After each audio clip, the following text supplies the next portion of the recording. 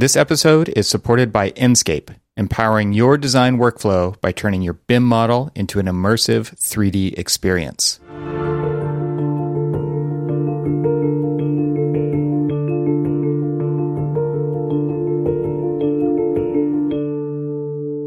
Welcome to the Troxel Podcast. I'm Evan Troxel. This is the podcast where I have a conversation with guests from the architectural community and beyond to talk about the co-evolution of architecture and technology. A little bit of housekeeping up front here. This is the final episode of Troxel for 2021, and I'm taking some time off to spend more time with my family during the holidays, and maybe you will do the same. I recently saw a post on my social feed that said, the challenge I'm doing this month is called December, and it's where I just try to get through every day of December. Dad jokes aside, I know there is immense pressure in architecture to get projects in by the end of the year, but I hope you won't kill yourself to make it happen. If there's one thing I've learned over the years, it's that the world doesn't end if an architect doesn't meet their deadline, and you'll never get that time back to be with your family. I hope you can rest and recharge because from everything I'm seeing and feeling, we all need it. In this episode, I welcome Atif Khader, AIA. Atif is the founder and CEO of the PropTech startup Readist, which operates in the real estate development arena, and he says that $100 billion of real estate incentives are claimed every year, and his team is building the tools to make that more accessible so better buildings can be built. He was previously a member of the acquisitions and development teams at Extel Development for real estate deals across the United States and Canada. He also worked at Turner Construction and at Gwathmey Siegel Kaufman Architects. A licensed architect himself, he is a frequent speaker on real estate and entrepreneurship at Columbia, Harvard, MIT, and Yale. Atif serves as a city planning commissioner in Hoboken, New Jersey, where he lives, and he sits on the boards of the Hudson School, Haven Adolescent Community Respite Center, and En Garde Arts. He received his bachelor's degrees in architecture and in urban planning from MIT and his MBA from Columbia Business School. He's also a fellow podcaster over at the American Building Podcast, which is a podcast series sponsored by Michael Graves Architecture and Design that he hosts.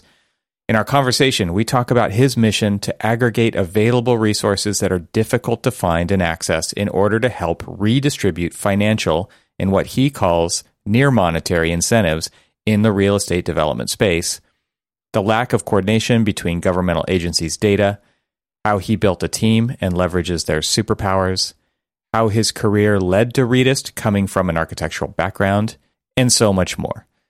This was yet another fantastic conversation, and I hope you enjoy it and share it with your colleagues. So without further ado, I bring you Atif Khader.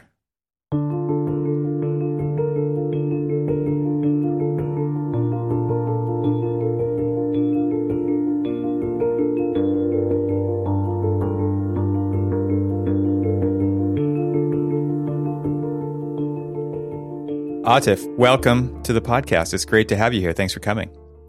Thank you so much for having me. I've enjoyed listening to a number of your episodes before, Evan. I'm looking forward to the conversation.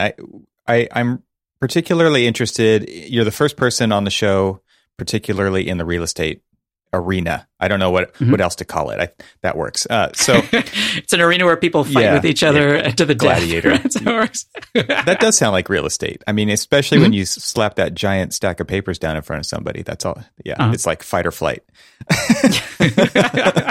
You have two options. Fear is a big motivator in this industry. Yes, I bet. So tell me about Readist and what you guys are doing with that and why you're doing that, because I think it's an interesting take on, I assume, what you did working in all the different capacities that you have, saw some dots that needed to be connected. And I've had a previous guest on the show that talked about kind of the dysfunctional state of data that's out there and who can have access to it. And is it, there's so much inconsistency. So I imagine there's an amazing story in here. So I would love it if you would take it from there. Yeah, absolutely. So what Readist is, it's a startup. So that means it's focusing in a particular arena, which is real estate, and on a particular problem, which is the capitalizing of real estate deals, using technology as the tool to improve that process. So taking big picture, the thesis that we are focused on and the one that we spend all our time thinking about is this notion that's very unique in the United States is very unique in following, which is that public taxpayer-funded resources, so our taxes, should be used for funding private economic activity in order to deliver a public social good. So essentially, it's the partial privatizing of responsibilities related to affordable housing, energy efficiency, downtown revitalization, and jobs, which are the four main things that American incentives tend to incentivize. The reason why this is so unique is that it's $100 billion that is redistributed every year through various levels of government. And no Western or developed country approaches that to even within a mile of that. It's the amount of money that's so unique, and it's the fact that the real estate industry is the foundational industry that is the recipient of these types of incentives, with the idea being that the process of building is able to touch all four of those different categories. That's Redist and the big picture of it. And you're absolutely correct, Evan. It came from an actual personal experience. So of our 8 team members, almost everyone to a T would describe themselves as a real estate person before a tech person, because they all came from the industry, whether they worked at Extel or the city of Hoboken. I'm a city planning commissioner there, like myself, or my co-founder at Goldman Sachs. That's kind of the background that we come from, New York City real estate and finance. So for us, this is a very personal problem that each of us has faced in very, very different ways. And particularly for me, I saw this issue of the access to public incentives. And under access, it's finding and using are the main kind of variables we're talking about. That was a reality, whether you worked at a huge fancy company like Extel Development or a small company like my own, Amanath Properties, that I started when I left Extel, or on the public sector. So when I was appointed a city planning commissioner 2 years ago, I saw that was similarly the case, is the issue of access to these incentives was a big problem. So you're absolutely correct. That was the foundation to it and the process that we took to getting there. And so a couple of things. First, I guess your name is a play on the redistribution kind of idea plus real estate, right? The RE, I see that all over the place on Twitter, especially the RE. Like there's a guy, Jake, that I follow on Twitter. It's Jake REI, and it's real estate investor. But I thought he was just a fan of the company REI until I finally clued in. So this idea of redistributing these incentives that are available that not everybody has access to or can find, even be aware of, is a value-added service to a lot of these people. Like what are we actually talking about when it comes to what's available? The real estate incentives, that broad terminology relates to anything that would encourage someone to do something that they wouldn't. I mean, that's the idea, that they wouldn't do otherwise, right. But that's a whole other part of this discussion. Black Friday sale. Yeah, you don't want to go shopping, but man, you're just compelled to. Of course, like everyone has to have Cyber Monday because no one likes to shop online, right? Yeah. I think so. Basically, incentives encompass anything that is monetary, and we also extend it to consider near monetary things. So for us, what that means is tax credits, tax abatements, grant programs, low interest financing, rebates. Those tend to be the broadest sweep in terms of the classes. And then each of those tend to do with different types of taxes. So, for example, tax credits can deal with federal income tax versus state income tax. All in all, there's about 17 categories that we track. The one that is the edge case that we do include, and is what we consider like the last one that we include before things that we don't include, is zoning bonuses. So, for example, in New York City, there are at least 2 different programs where you are able to increase the amount of square footage of your building, because New York City is unique in that we use the concept of ZFA, zoning floor area, that other cities don't use. But you're allowed to do more of that if you do a certain thing. And one of those in particular that people are probably aware of is having a grocery store tenant on your ground floor. It's called a fresh bonus. That's the sweep of what we're talking about. Okay, interesting.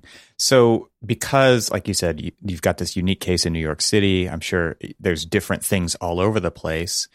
Can you talk about like the coordination or lack of between these government agencies? It seems to me like that's the consistent story, is that there is a clear lack of coordination. And I guess that's where you guys fit in. But just speak to like what's actually being left on the table also. And maybe that's a part 2 to that question, because I would imagine there's a ton of development going on. There's a ton of projects going on where it's just out of sight, out of mind, or lack of ability to follow through on this additional layer of things that actually probably has its own timeline and extra layer of complexity with a certain payoff?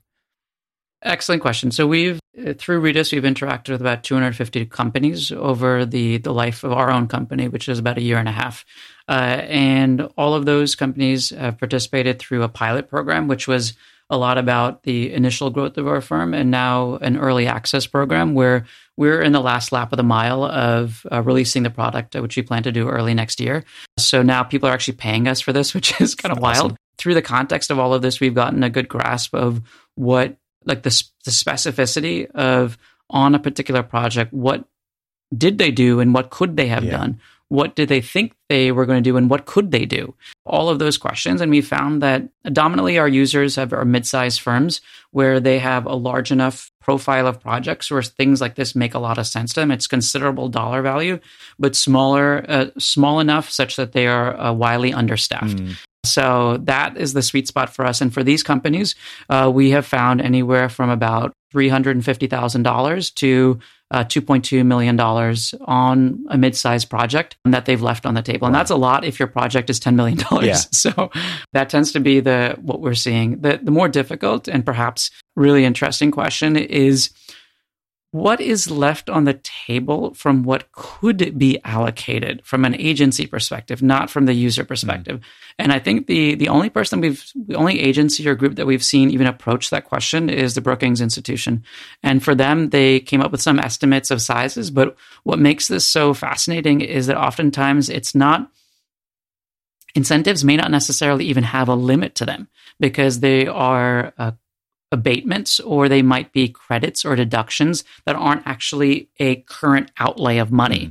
So in some cases, even that question's one that is wildly difficult to answer. It's interesting because you start to get into those are things that constraints are what design is based on. And so when you're going through the process of design, if you don't even know what those constraints are, they'll never come into play. So thinking about this from a design perspective, I mean, I assume that you guys are also plugged into that side of it as well. Is this kind of the near monetary thing that you were talking about, or is that something else?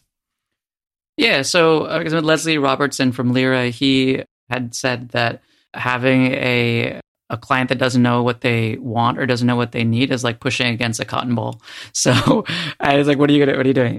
I think for us, the question that we've been focused on is understanding in full detail and full context the problem that exists, because we know that if we're able to do that and to develop a solution, there are a number of different business models that could work for us. So our hypothesis right now is that it's a subscription-based service that is going to make the most sense as opposed to an a la carte product. So that's kind of our approach.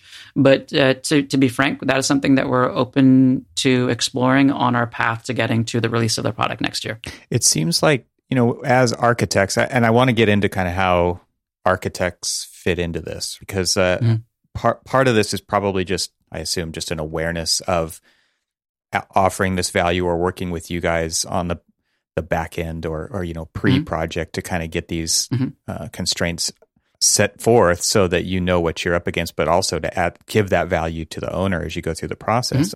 But also from, one of the biggest problems with design is that typically dollars are not attached to decisions made in the software. And so I'm wondering from your perspective, do you see it getting to that point? Because man, as a designer myself, seeing what those cost implications are, even if, they're ballpark, right? Like this is fuzzy math. It doesn't need to be super precise, but by changing envelope based on zoning or whatever, and actually getting that real-time feedback would be so valuable for architects to own that kind of information space on top of their design space, or directly integrated with their design space, I should say. You're exactly correct. And I feel like, so the Cut, which is for part of New York Mag, had the article in their last issue of the magazine where they talked about us being on the precipice of the super app. So the super app that allows you to do all of your consumer things, like, for example, finding a date, finding a taxi, and paying your bills all together, which is something that's common in India, Indonesia, and China, but just hasn't come to the United States yet. I think that we're further from that as an industry in the United States, but I can see an eventuality. And let me kind of explain this, is that for us, the focus is this connection of incentives to the decision maker. Namely, we're like the vanguard of that is the broker, and then secondarily is the actual owner of the asset, so developers and investors. But not too distant from us is a product like CoveTool. So Sandeep Ahuja, one of the first investors was Urban Us. So I've had a chance to talk to them and to their investors as well. Their focus is helping particularly engineers and architects to understand the implications of a particular envelope design to their sustainability goals. Right. It's not that big of a leap of logic to imagine if there were a monetization super app for the real estate industry to have us there and them there, and you're able to toggle between the two in order to understand not only what are the sustainability implications, but then the next leap being, oh yeah, these are the incentives that you can get. And oh yeah, P.S., because there's these other ones you weren't thinking of, maybe you should go back and change the design in order to accommodate this money that you're able to get if you did. And then this all leads back to that kind of lack of coordination, because now you're actually having to kind of, location matters. Everybody's got a different set of incentives and variables that lead to the eventual outcome that's very different from most likely the jurisdiction right next door. How do you start to manage all that? Because this was the topic of the conversation with Lance Amato at Kanoa, and it was like, they were setting out to define energy codes by location, and it was like thousands. Everybody had a different. Well, yeah, you're holding the gun up to your head. It's like, how do you even deal with that? So the lack again of coordination between the jurisdictions and the data available, and I imagine there's a lot of secret sauce going on in the background there. But that to me is like the real problem to be solved from an app development kind of a standpoint. I think you're right, and I would say that so I had a chance to talk to Fed Negro, who's the founder of Kanoa. He's a fellow architect, and we actually had done a charity bike ride, a 50-mile charity bike ride like 10 years ago. So I actually saw that article. I was like, oh my God, his number was still in my phone. And I was like, I gave him a call and just asked what he was up to. So I understand what they're doing. And I think that taking a bigger perspective, like us, them, and other companies, there is this reality that you come up against, which is that there's so little coordination. So, for example, being a city planning commissioner in New Jersey, there's 554 municipalities. Yeah. 554 municipalities in maybe the third or the fourth smallest state in the United States by land area. Yeah. When you come to realize that is the largest hurdle for us to be able to think big. And in order for us to solve the greatest crises of our generation, which is climate crisis and affordable housing, you got to think big. Yeah. And 554 different municipalities that each have their own city planning commission, their own zoning commission, their own city council, you can't think big. And I think that the first step towards this process is the consolidation of this information so people can make the best decisions within the broken system that we have. And then I think that there is a not too distant future, which is a situation where someone, CoveTool, like I mentioned before, someone from Kanoa, someone from my company actually goes to the legislator. So, for example, Cory Booker is my home senator from New Jersey. He's one of the senators in Capitol Hill that writes quite a bit about affordable housing and his legislation. What if actually, rather than lobbyists on K Street that are trying to protect private sector interests, someone actually comes up and says, this is not the effectiveness that you're looking for. Perhaps you should rewrite your legislation to do this. And this is what we're seeing people want when they're searching and when the results that are coming from it. And actually seeing a rewriting such that you might actually find some level of coordination and big picture thinking in a place that tends to be unidirectional and gets a lot of a very large amount of outsized feedback from a very small percentage of the United States population. It seems like I would imagine that the job description is very much like keep things running like they've always been running. We run up against that all the time in this industry. It's slow to change, it's et cetera. It really does sound like a problem we're solving, but it really takes a change in behavior. It takes a new mindset. How are you doing that? Like you're saying you're going to them, but then there's like building consensus, there's buy-in, there's all these other layers on top of that. Like they're one piece of the the flywheel, like there's other gears all around them that also have to move with them. How are you seeing that work in the positive direction? So I think that what you described in terms of doing no harm is so emblematic of a recent past generation. So when Barack Obama, after he left office, he was asked, like, what was his guiding light? What was his North Star during his presidency? And it was do no harm, which I think now in the context of where our country is going, that sounds so quaint and so provincial of an idea versus what we actually need to do. And to be honest, I mean, if I said that there is some silver bullet that any of the CEOs of any of these three companies that I mentioned or any of the others have, I don't think anyone knows. I think the idea is that there's two things that we're working with. One is in the near term, trying to do much better with the broken system that we currently have. And the second one is waiting until, or maybe not waiting all that long, until millennial and Gen Zs are now the senators on Capitol Hill and are now the Congress people on Capitol Hill. Because I'm not sure how else to play that game. Do you not have a fear that they'll turn into like a very similar version of, like, that's one thing that I've seen. There's a quote, I actually have it written down from another podcast that I record, and I'm flipping through pages here right now. But it's a Dale Carnegie quote, and it was, "Today is the tomorrow you worried about yesterday," right? And yes, and it's. I used to think, like, I'm never going to be like my dad, and now I'm the dad, right? And so, and it's funny because it's like I see myself acting like my dad did, right? And so I see this working in architecture firms where there's 5 generations of people, and you can see the butting of the heads and the arguments and the thing, like it's good. Those are great conversations to be having because everybody's kind of pushing on everybody all the time. Like that's perfect in a creative institution. And then I see people slowly getting neutered over time. And that to me is the biggest fear, because what we don't want to see is people who think one way now and act one way now not act like that in the future. Because if there is consensus at those earlier, younger ages to make these changes for better, for these big, audacious reasons, we got to keep that alive somehow, and that momentum. I think you're right. And there is this kind of funny arc that always happens with the American voter, is that you start out as Bernie Sanders and you end up as Mitt Romney or now as a Donald Trump.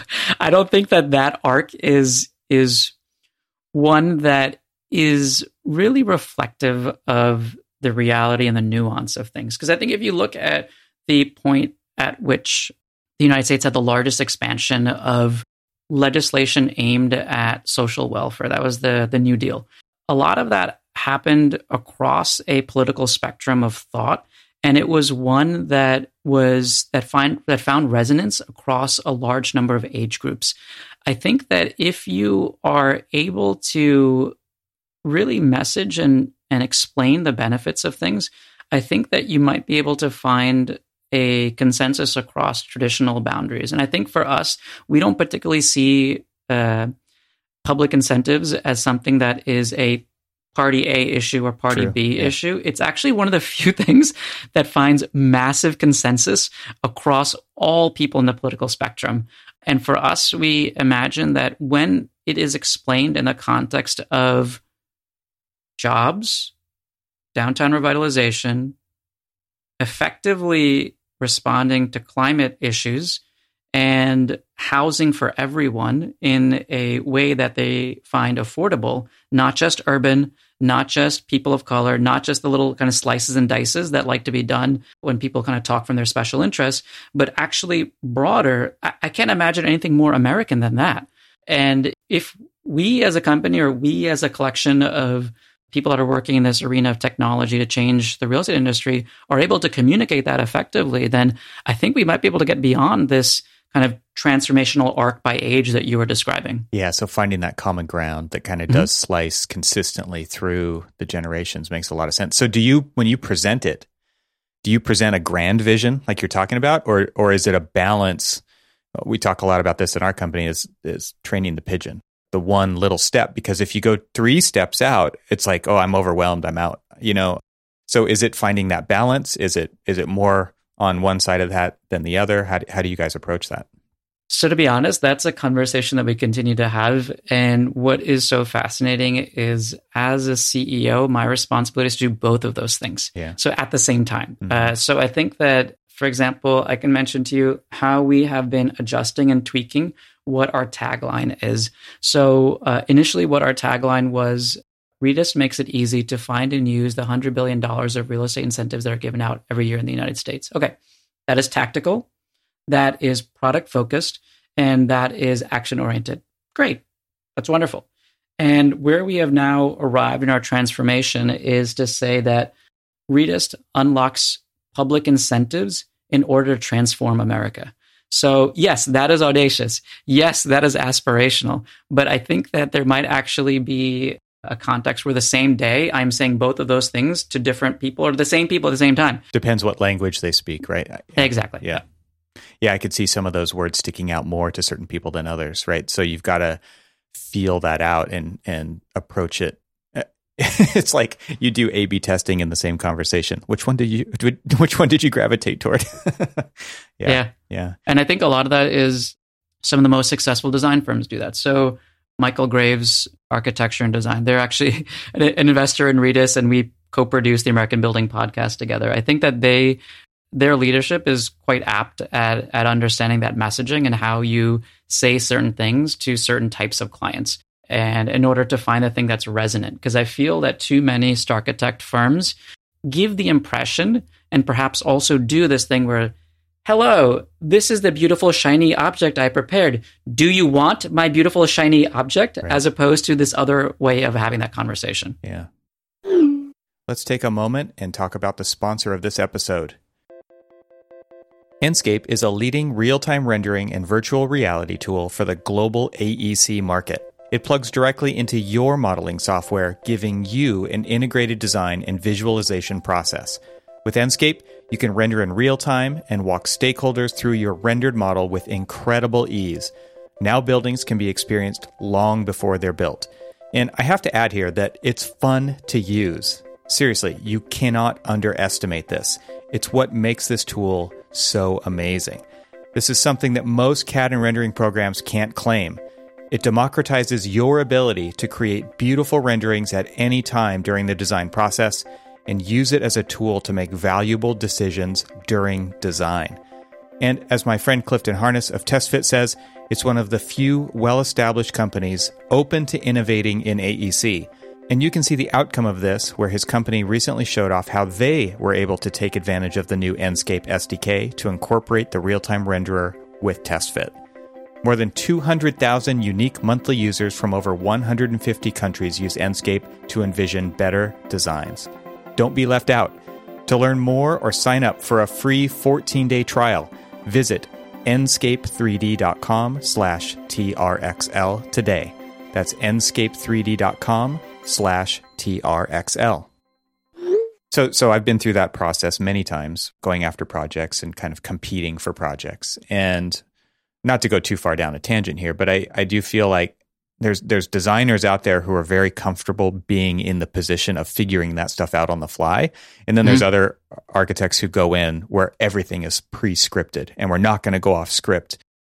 I probably fall somewhere in the middle, but I think that the first one that I talked about there, where it's like on the fly, figuring it out as you go, it gives you that opportunity to read and react and to move that conversation. And it takes a lot of skill to be able to do that well and not totally tank the conversation because you don't know what you're going to say next. Do you know what the two things, like this is what we talk about on our team in terms of what are the superpowers that we have as a team and what are we looking for in new hires? Because we're hiring like any well-funded and interesting startup is right now, is curiosity and empathy. And I think that if you have those two things as an architect, those will be insanely valuable because those aren't necessarily things that are often talked about or discussed in architecture school in a very explicit way. And I think that if you are able to do those two things, then you are going to be much better not only producing good design, but getting the projects that you want. When you're able to be curious and to ask questions about why people are saying certain things as your clients and being empathetic to understand the particular issue. So for example, Kirk Mitchell from AKT Designs He's a designer for my development projects that I did previously before starting Redist. Because he invested in deals himself, he understood how every single day that we chose to spend more time choosing the paint for the project was one more day that I was paying water, sewer, mortgage interest, and real estate taxes in one of the most expensive real estate markets in the Northeast. So when you have someone that is able to empathize with those concerns, whether I verbalize them or not, that is what makes a truly excellent designer versus one that's like a nah sort of designer. Right. It's interesting to think about it that way because there's obviously he understood where you were coming from. And did that come through development of relationship, or was that just something you felt like he was really gifted in kind of figuring out as things went on in a very quick manner? I think it's both. And I think that it has to be in your nature to want to be curious and empathetic because it takes time to be those two things. It's much easier to be dictatorial or declarative. But I think there's also a reality that in the course of the conversation and the development of a relationship that you get better and better about being those two things in the context of that specific relationship. There was a book that I read a while back called Mindset. I think it's by Carol Dweck. And it's about, basically, are you intrinsically motivated? It kind of talks about open or closed. Are you open-minded? Are you closed-minded? And it starts to it blends in with some other books that I've read too. Drive by Dan Pink is similar, right? They're talking about motivation and mindset and openness versus closed. And so I kind of think, there's a lot of research that shows that this idea of being open-minded is hard to cultivate. It's embedded in you. So finding that person is a key. And there's tons and tons of research that's gone into this. It's interesting to think about. I think that what I have found in my own work experiences is that there are certain things that are coded into people's behavior depending on their gender. And I think in particular, what I have found is with Redist, as we've hired more and more women on our team, I feel that the ability to be curious and empathetic as a whole for our team has shifted in such a positive direction. And I feel like if someone talks about, and I don't mean like even saying the word DE&I because it institutionalizes something that's actually much more personal, which is diversity, equity, and inclusion, is that if you do it from a very cynical perspective and from a very like, oh God, they're telling me to do it sort of a thing. Right. I don't think you're really going to reap the business benefits of it, which is to have people that are wildly curious and empathetic because they come from just different coded behaviors as gender, potentially different experiences based on their class or race or any other background that they have. I find that such like an interesting kind of tag-along idea with what you just described, which is actually something that's so good as a CEO to realize because you can take advantage of that as a business and get a better business for it. Yeah, same thing with extroverted but in complementary to introverted. And there was another book, Susan Cain, I think, wrote Quiet, and it's all about introversion, right? And understanding introverts. And what's interesting was most people in the firm that I was at were introverted. And I think that that's very interesting because this community celebrates the extroverts, and it has for a long, long time.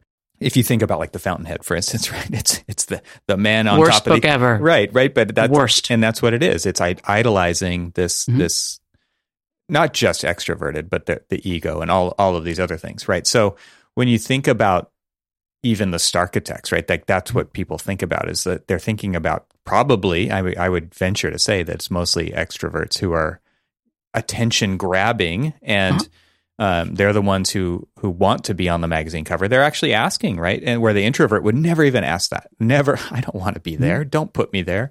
I'll stay here and I'll do kick-ass work and I'll just stay under the radar. Yeah, it's interesting to think about that from a team building perspective because when you are, and you said you have a team of 18? I would hopefully 18 soon. We have 8 right now. All right. So 8, sorry. The idea is to complement by all of these pieces of the puzzle fitting together, right?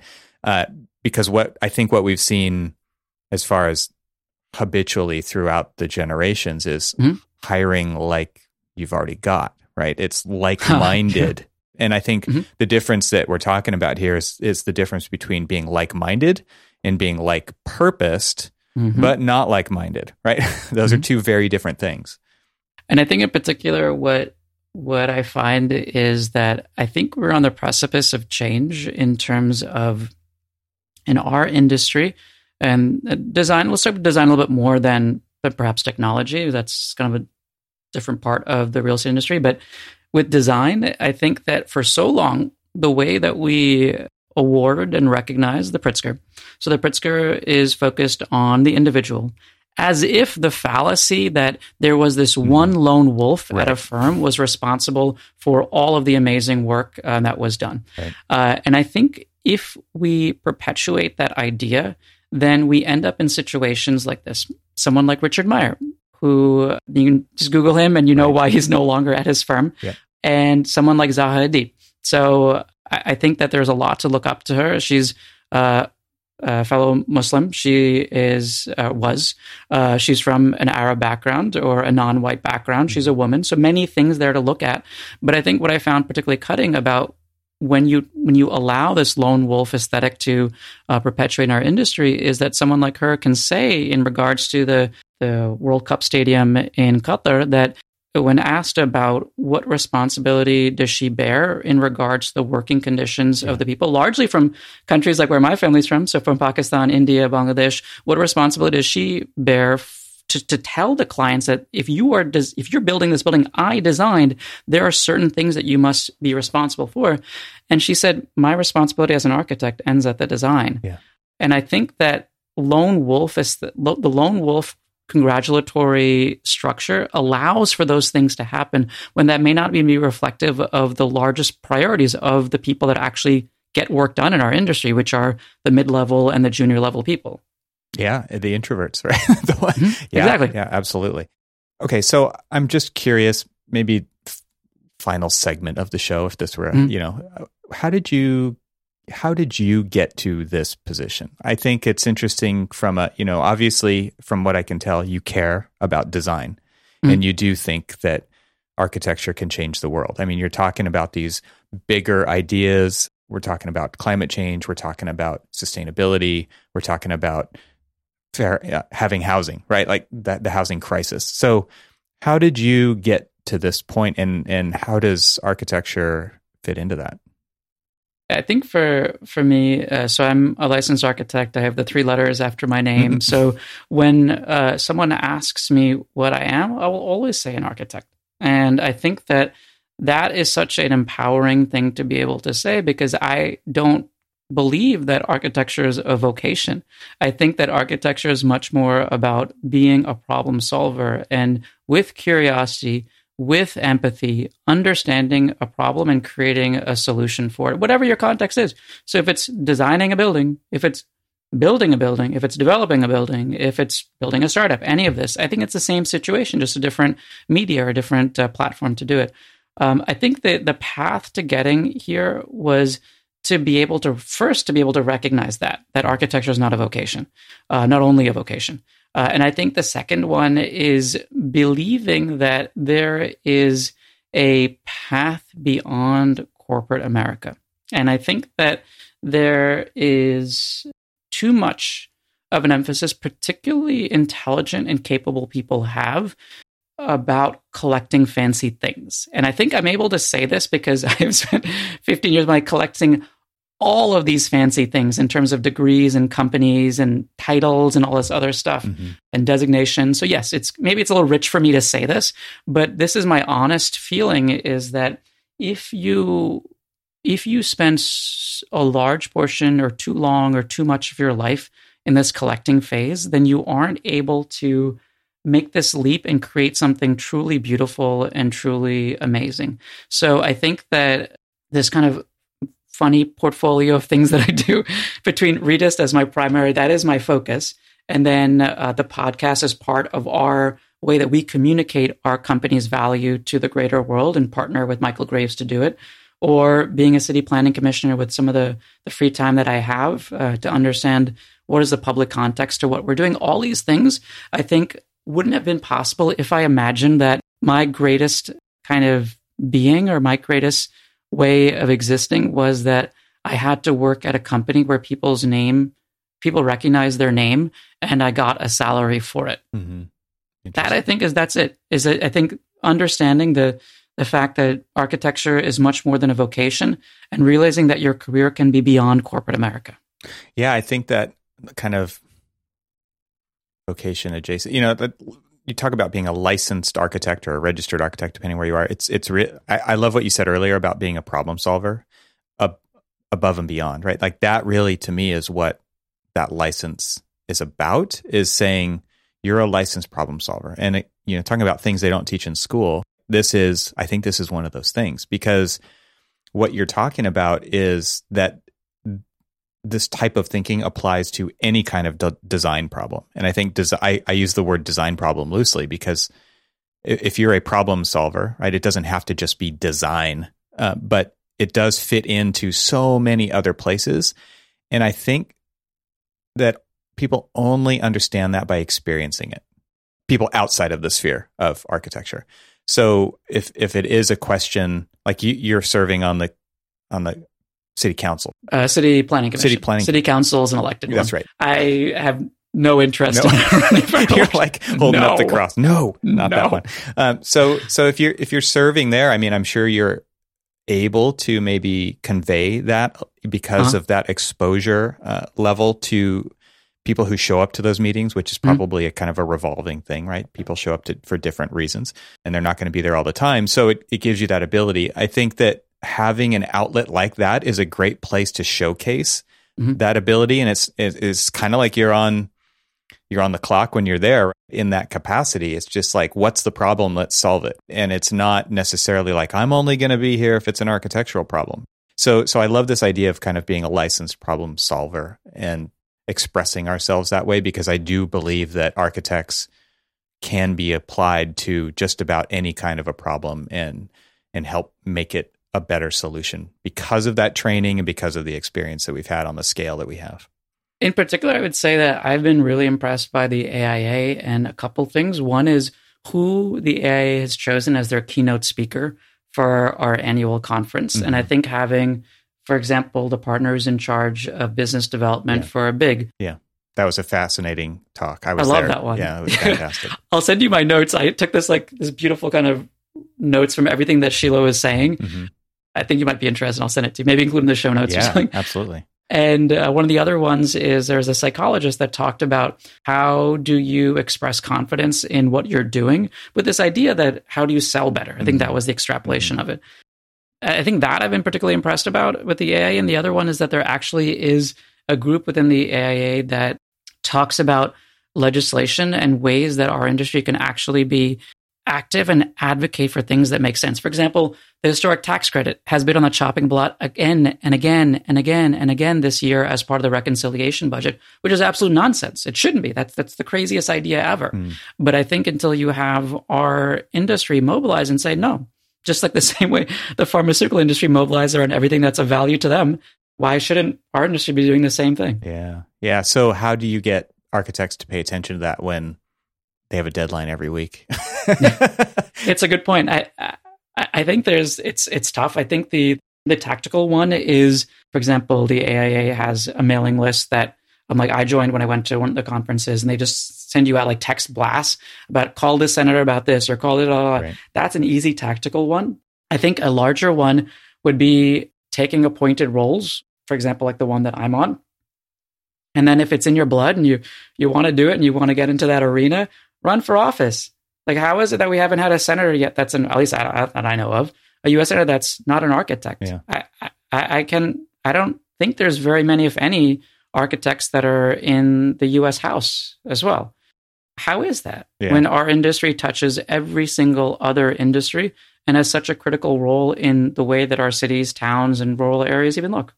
Yeah, there was a talk that I gave about autonomous vehicles and like their impact on architecture, right? Like that was the idea. And it was how many people are working on autonomous vehicles as an example. This shiny new tech objects, it's autonomy, level 5 autonomy. What are the implications of that in the community that you live in? Okay, so how many people, I don't know, globally or even just in the industry are working on autonomous vehicles. It's got to be tens and tens and tens of thousands of people. How many people in your city, in your jurisdiction, are thinking about the implications of that? 3, 2, 1, 0? It's that small. And I think in similar, I had a chance to talk to Matt West. So he's running for, I believe it's a new seat in the state of Washington, new U.S. House seat. And my friend Robin Logsdon is his campaign manager.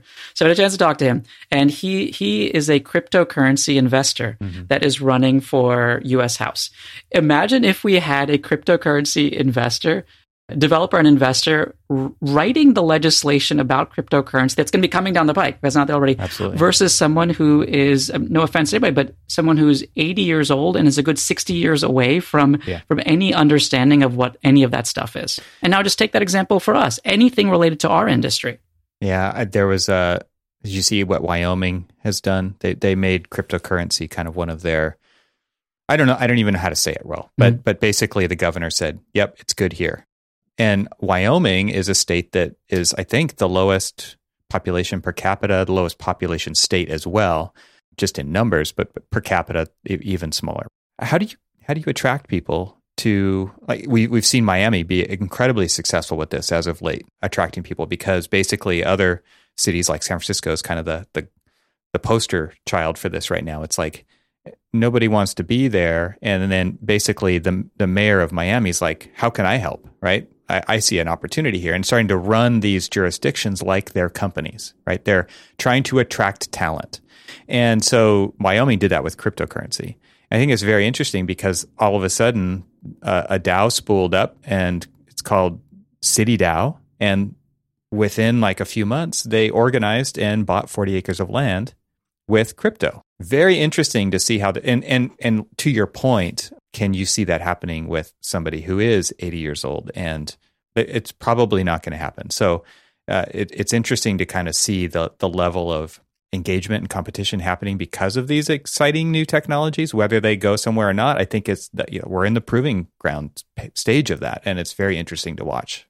And I think there's two approaches to this. One is that you use incentives. That is the whole point. That's exactly what it is. Yeah. That is exactly what it is this system of incentives that we have developed as a country, and being able to leverage that for its fullest use by being able to make sure that that is accessible, understandable, usable, all of those verbs that you need. Yeah. That is how you motivate actions that may not be the ones that people take if you simply go on market motivations. And not only that, but you're attracting the people who are going to opt in. I mean, there's a big difference between creating something that is attractive and incentivizing the right kind of person to want to opt in and go on that ride or go on that journey or, do that development or whatever that thing is, versus trying to implement change into an existing system where you're kind of pushing boulders uphill because everybody's resistant to it by nature because it's institutionalized and for all these other reasons.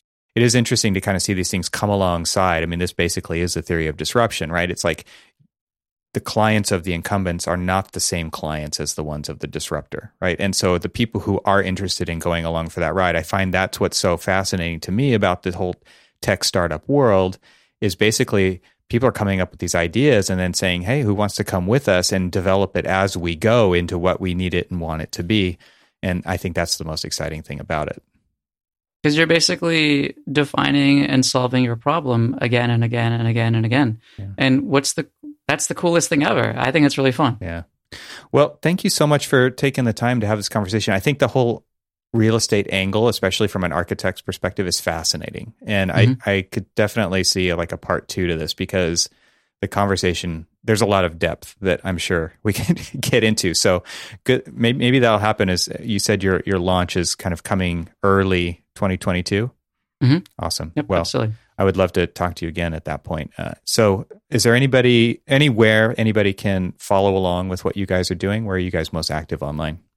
Sure. So I think the best places to check us out would be going to the Redist website. So that's redist.us, and checking us out on LinkedIn.